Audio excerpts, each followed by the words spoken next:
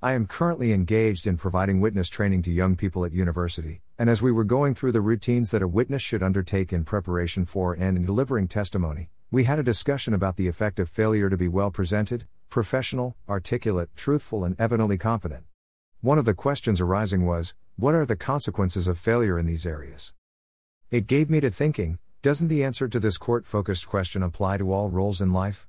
Of course, in our scenario we addressed how failures would negatively affect the quality and effectiveness of our evidence.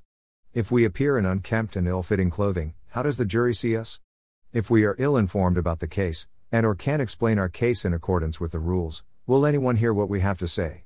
If we are caught in a lie, even one born of a genuine misunderstanding, will we be believed? And if we mumble and say so or sort of or like every 3 words, won't that eventually be all that the jury hears? At court, the effect of all those potential failings can be catastrophic, the guilty freed, the innocent convicted, it applies to both sides, our reputation tarnished.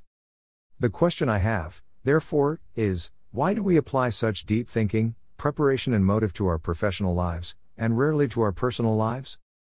Aren't the potential consequences as bad? Maybe even worse? You wouldn't answer a client back, but you snap at your spouse. You wouldn't talk down to a coworker, deserved as it may be, but you shout at your kids in desperation. You shave, dress and present yourself nicely on the job, but wear a dressing gown all day when at home. Before you bite, there are times and even days when that last one is all you feel like doing, and I have been known to spend a few hours building up the motivation to get going. But if those behaviors, alternating between work and play, are your default position, ask yourself whether your superb professional reputation would be sullied if people knew what you were like at home.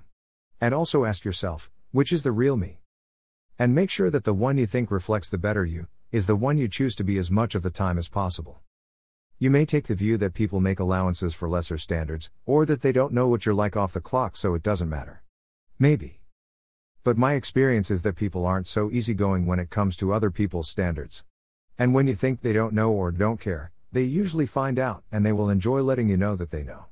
And the work and opportunities they provide you will reflect that knowledge. Reputation matters. That may seem unjust, but it's true. I hope my students will take on board what I have taught them. They are good people. I hope that my example, suit, waistcoat, reflects well on me in class and they see that I am walking my talk, and so see that as a template for their day in court. But I also hope that this impression is an accurate reflection of me as a congruent whole. If not, I have some work to do.